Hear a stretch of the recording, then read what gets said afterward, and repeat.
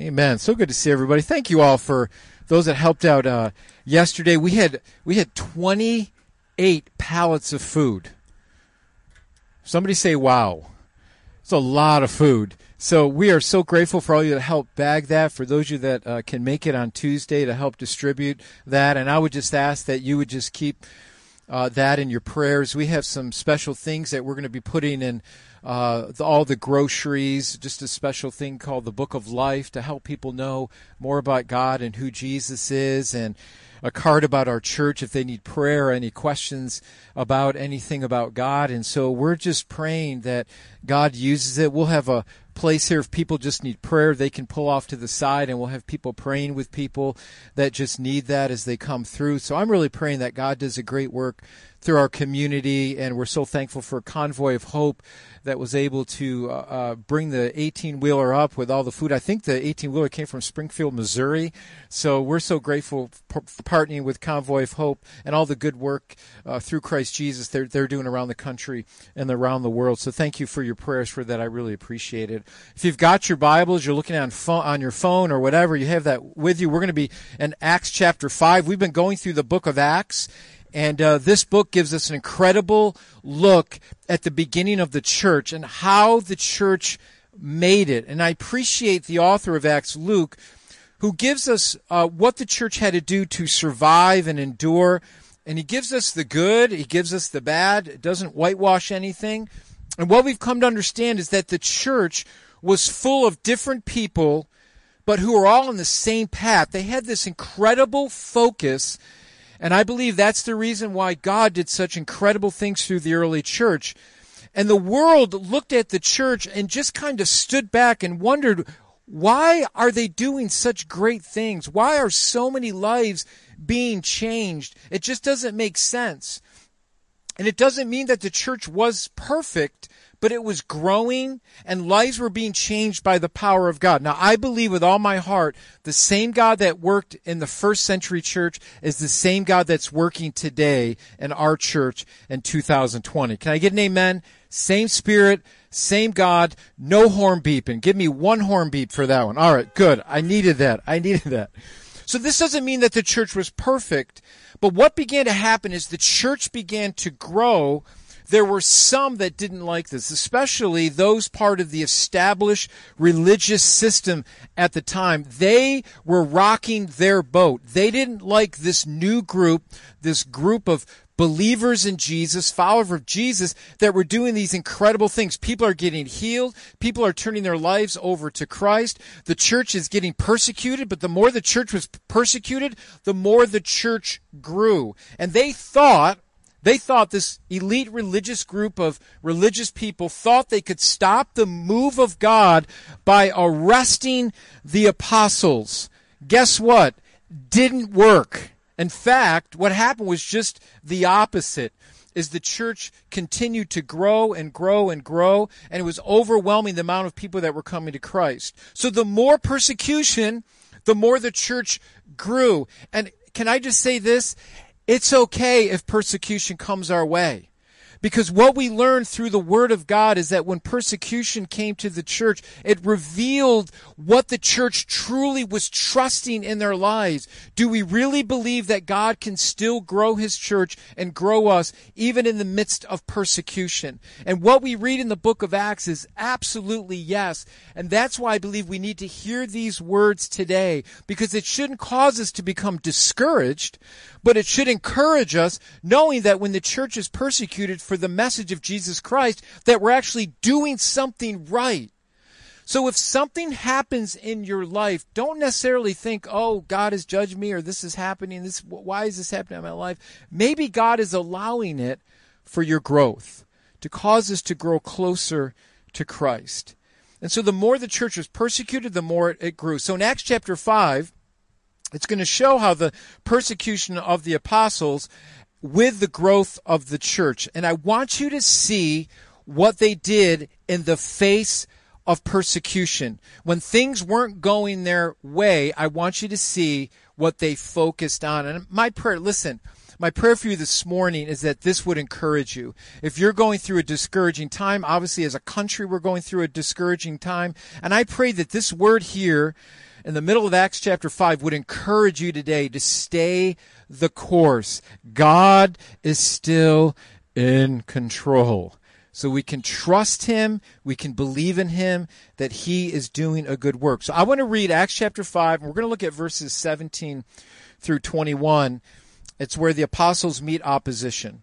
And so what we have here is we have these religious elite, high officials, the high priest and officials, that are coming against the apostles and are arresting them. So this is what verse 17 says. It said, the high priest and his officials, who were Sadducees, and basically, real quick, Sadducees, they were kind of the aristocratic class of Jews who held much power in the religious activities that went on in the temple, which was in Jerusalem. So they didn't like what was going on with the apostles and how people were coming to Christ. And so they were filled with jealousy, the Word of God says. And what they did were, verse 18, they arrested the apostles and put them in public jail, hoping they would just get discouraged and just give up. But then while in jail, verse 19 says, but an angel of the Lord came at night and opened the gates of the jail and brought them out. And then he told them this. He didn't say, now go run and hide. Now go take care of yourselves. Listen to what is said to them in verse 20. It says, go to the temple. Go right back to the place where you were arrested. And this is what was said to them. Give the people this message of life. Let's all say that together. Message of life. 1, 2, 3. Very good. For you that said it. All right. What is this message of life? So the message to them wasn't to run and hide. The message was not to cower.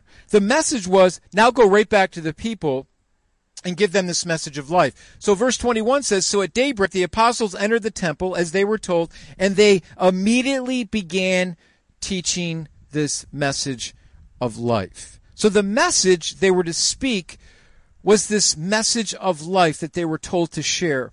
And we know that the central message of life is Christ. But what did the angel mean by the message of life? The words of life are the words of salvation and eternal life. It's this direction that was given to them to say, listen, this is what you are to tell the people. You're to tell them that through Christ Jesus there is eternal life with God.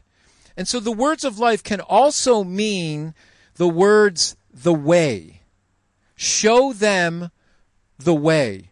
And this is interesting for this reason. In fact, the early church was actually called the Way. Now, what's interesting about that, it wasn't called the Way by the Christians. It was onlookers looking at the church that called them the Way. That's the irony here. The irony is that they were called the Way by many outside of the church. They were called the Way as evidence of the way they were living and what they believed. Can I just pause here for just a minute? Let me just pause here. I'm going to start preaching. So if you're in your cars, buckle your seatbelts. All right? Listen, what are people saying about us? What are people saying about you and your testimony of Jesus Christ? What are we more concerned with? Are we more concerned with all the things that are going on in the world, or our political slant? Or are we more concerned about the message of the way? When people look at our lives, are they seeing something different? Are they seeing Christ in us? What is the thing that is exhuming from my life and my testimony in Christ? So what's interesting about the early churches, that's what they were characterized by the way they were living their life and their belief in Jesus Christ. Listen, church, we cannot lose that focus. We need to stay on that road. My job as a pastor is to proclaim the way. Your job as a follower of Jesus, if you're following Jesus, is to proclaim the message of life. That's our focus. We cannot lose that focus in the crazy world we're living in now. And how many of you know you watch 5 minutes of the news and you just want to throw something through the TV set? It's so easy to lose our way and to get caught up in things that we're not supposed to get caught up in. And so they were telling people the way to salvation. And if you got accused of being part of the way, it surely meant persecution. So the word the way in the Greek which is the original language that the New Testament was written in, is the word that means road, highway, or way of life. This description was given to the early Christians proclaiming Jesus' words of being the way, the truth, and the life. Jesus wasn't just a way, he claimed to be the only way. Those are Jesus' words. Jesus is the only road to eternal life. That's the message of life that the apostles were to continually give and continually teach. And so this message was transforming lives and causing others to take notice. Now, many resisted the message of life. And so what's the reason? Why is the reason why so many in our world today, if you knew the way to eternal life and a way to overcome our sins and a way to have eternal hope, wouldn't that be good news?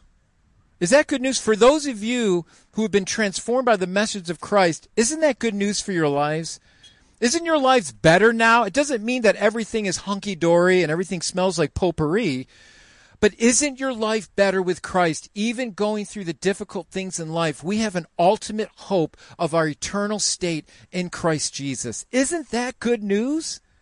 Anybody, help me. People, help me. All right. Sounds good.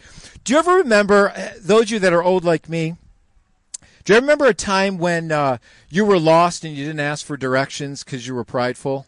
I know guys kind of have this problem, but back in the day, kids, listen up, kids. Back in the day, we didn't have cell phones.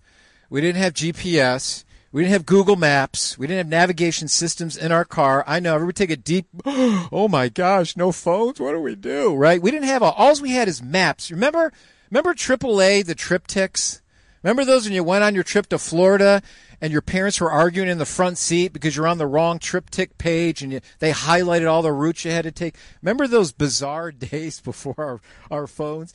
And so sometimes you just had to rely on your sense of direction. How many of you, when you relied on your own sense of direction, that didn't work out so well for you? Okay, yeah, I hear the amens out there. I remember when I was in college, I was at a friend's house, and it was late at night, 11 or 12 at night. My parents were down at my grandparents' cottage just in the Bristol Hills, and so it was a different route that I had to take there. So I thought I had this great idea off my great sense of direction. I go, I'll take this other route because I think it will get me there faster. I thought I knew the way. I thought the way I chose would be quicker because I thought I had such a great sense of direction. And what began to happen is the road that I was taking kept getting narrower and narrower until it turned into a dirt road. And then the dirt road stopped at this house, and I saw two people playing banjos on their front porch. And I began to think to myself, I'm in big trouble, right? Have you ever taken a wrong road in your life? And then looking back, you thought, oh, I thought this was a great idea. I thought this was a great path for my life. And then looking back over your life, you were able to say that road was littered with bad decisions. We've all been there, right? Amen? We've all been there. But at the end of your bad decisions were two creepy guys out of the movie Deliverance playing banjos. That's basically all it is, right? That's basically all it is. And maybe you had a wake-up call. Maybe you asked someone for help to redirect your life, and that's how you came to Christ. Praise God for that. Maybe you're on a bad road right now, but you're too prideful to ask for help. I remember years ago, I dealt with just a really heavy topic of pornography, and I dealt with it in a message of mine, and I just said to those that were battling with it, I said, listen, the first step to take is the step to share it with somebody and bring that out into the light. And I said, if you are bold this morning, you're struggling with that in your life, if you would just take a bold step and just talk to me, either email me, call me, come up after, let me pray for you. And I remember it was quite a little bit before the service ended, everybody left. And I always remember it. I just remember it like it was yesterday. There was a young man who came up to me and admitted his struggle and wanted help. That was the first step, the first change of his life that helped him to get off that painful road. And I'm here to tell you that that young man is doing great today. See, the problem is we don't want to ask for directions when we're struggling. We feel like the decisions that we make in our life are good ones so many times because we're just depending on ourselves. And when we make those bad choices in our lives, sometimes our pride doesn't allow us to ask for help. And so I want to tell you this morning that what Christ wants to do is he wants to give you that message of life. But what happens so many times is pride gets in the way because we don't want to admit that we're lost. And we've all made bad choices in our lives. But the question is, how do we deal with those bad choices? We can either bury them because we're too stubborn to admit them or admit when we're wrong. We might see the signs of our wrong behavior. Someone may point them out to us, but yet we still ignore them. The hardest decision you ever make in your life is to admit that you need directions and realize that you're lost. And I want you to realize this morning that is the exact reason why Jesus came. He doesn't expect us to figure it all out. He realizes that we're sinners that need a Savior. But the hardest thing for us is we feel in our hearts, because the proclivity of my heart is to take care of me and my sins, and we feel like I don't need a Savior. I don't need Jesus. Maybe you grew up in church and you're just like, oh, church is just another thing. But I want you to realize that Christ wants to grab your heart and your mind and allow him to show you the way. You see, the purpose for Jesus to coming to earth was to show us the right way and to give us the right directions to heaven. But the problem is our pride, that we don't feel like we need help. I was reading a book by R.C. Sproul called The Holiness of God. And R.C. Sproul just so well and so succinctly just explains the holiness of God to our own sin. And let me just read you a quote from that book. R.C. Sproul says, when we understand the character of God, when we grasp something of his holiness, then we begin to understand the radical character of our sin and hopelessness. Helpless sinners can survive only by grace. Our strength is futile in itself. We are spiritually impotent without the assistance of a merciful God.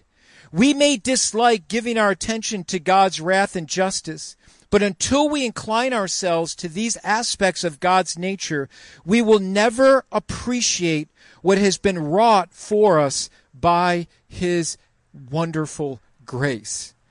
And what I appreciate about this quote is that when I see how perfect God is, and I see the perfectness of his holiness, I will realize how far I am from God. And that's okay. God does not want us to keep us in a state where we're groveling and we feel like we're no good and we can never match up. What God wants is to realize that he is holy and nothing unholy can approach him. And until I come to that realization, I will never understand my need for God. I will realize that I can do it in my own strength or my own goodness. But when I see the holiness of God and how perfect God is in every way, I will realize how far I am from God. Then I will begin to realize how great God's grace is and what a wonderful thing God did to actually reach me through his son Jesus. That is the message of life. The message of life is we're sinners and we're lost without God. But the good news is God did something for us by sending his son to take our sin upon himself and give us a Savior that we all need. I want you to think about it for a moment. Think about how freeing it was to admit when you were wrong and you owned it. Isn't that freeing? I know it's like Fonzie on Happy Days. I was like he couldn't say he was wrong. See, when we willingly admit, God, I was wrong. You know, I remember before I was a Christian, you cuss and you swear. And I remember when I first became a Christian at age 16, I remember one of my first repentant prayers was, God, I'm so sorry for blaspheming your name so many times. And I thought I was so cool in front of my friends.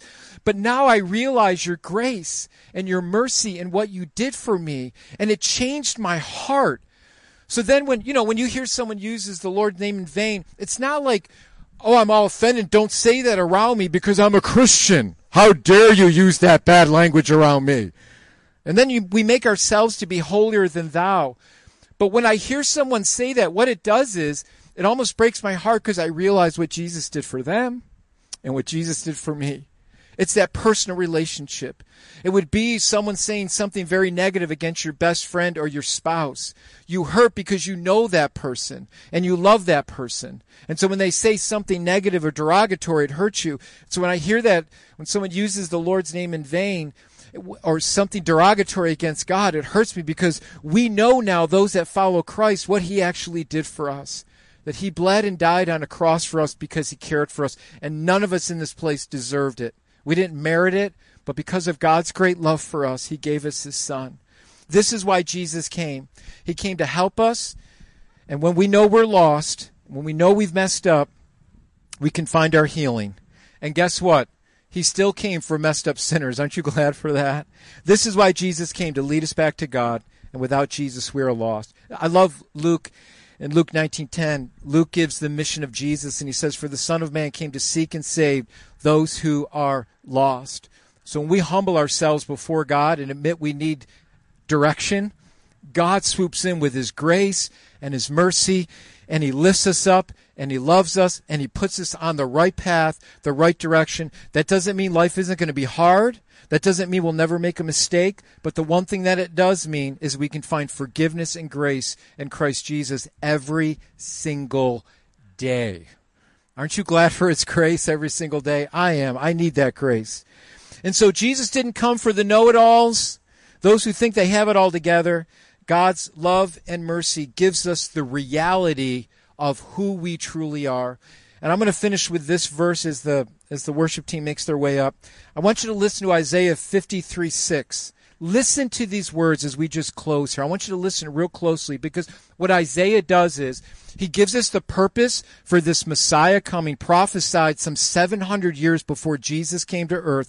He gives us the reason for the Savior coming. And then what Isaiah does is, through the Word of God, through prophecy, explains our lives and what we've done and gives us the reality of who we are. And listen to what it says. It says, "All of us, like sheep, have strayed away, and we have left God's path to follow our own." Every single one of us has done that before Christ. And this is what Isaiah says through the inspiration of God and the Holy Spirit. He says, "Yet the Lord laid on him, Jesus Christ, the sins of us all." Jesus came to show us the way back home. Aren't you so glad for that? So when we admit our shortcomings and we admit our sin, that's when God's grace and mercy floods in. So by God's grace, Jesus comes and pays for our sins through his life, and he gives us a new life, and he gives us a different path. And so what Jesus does, he comes to put us on the right path, give us the directions to God, and it would be through Christ Jesus that we can now approach a perfect, holy God. So I want to ask you a question this morning as we just pray and we finish with a worship song. Let me just ask you a tough question. What path are you on today? Just ask yourself that. Maybe you say, Pastor, I've got 2 feet on 2 different paths. Yeah, I kind of believe in God, but I kind of want to do my own thing. That's not a good path to be on, because guess what path is going to win out? The path of your own desire. You can't serve 2 masters. It's not going to work. Some of you, you're on a wrong path, but you're kind of oblivious. You're like, yeah, I know I'm on this wrong path, but I don't know. I'm just kind of benign to it. I don't really care. That's a dangerous path to be on too.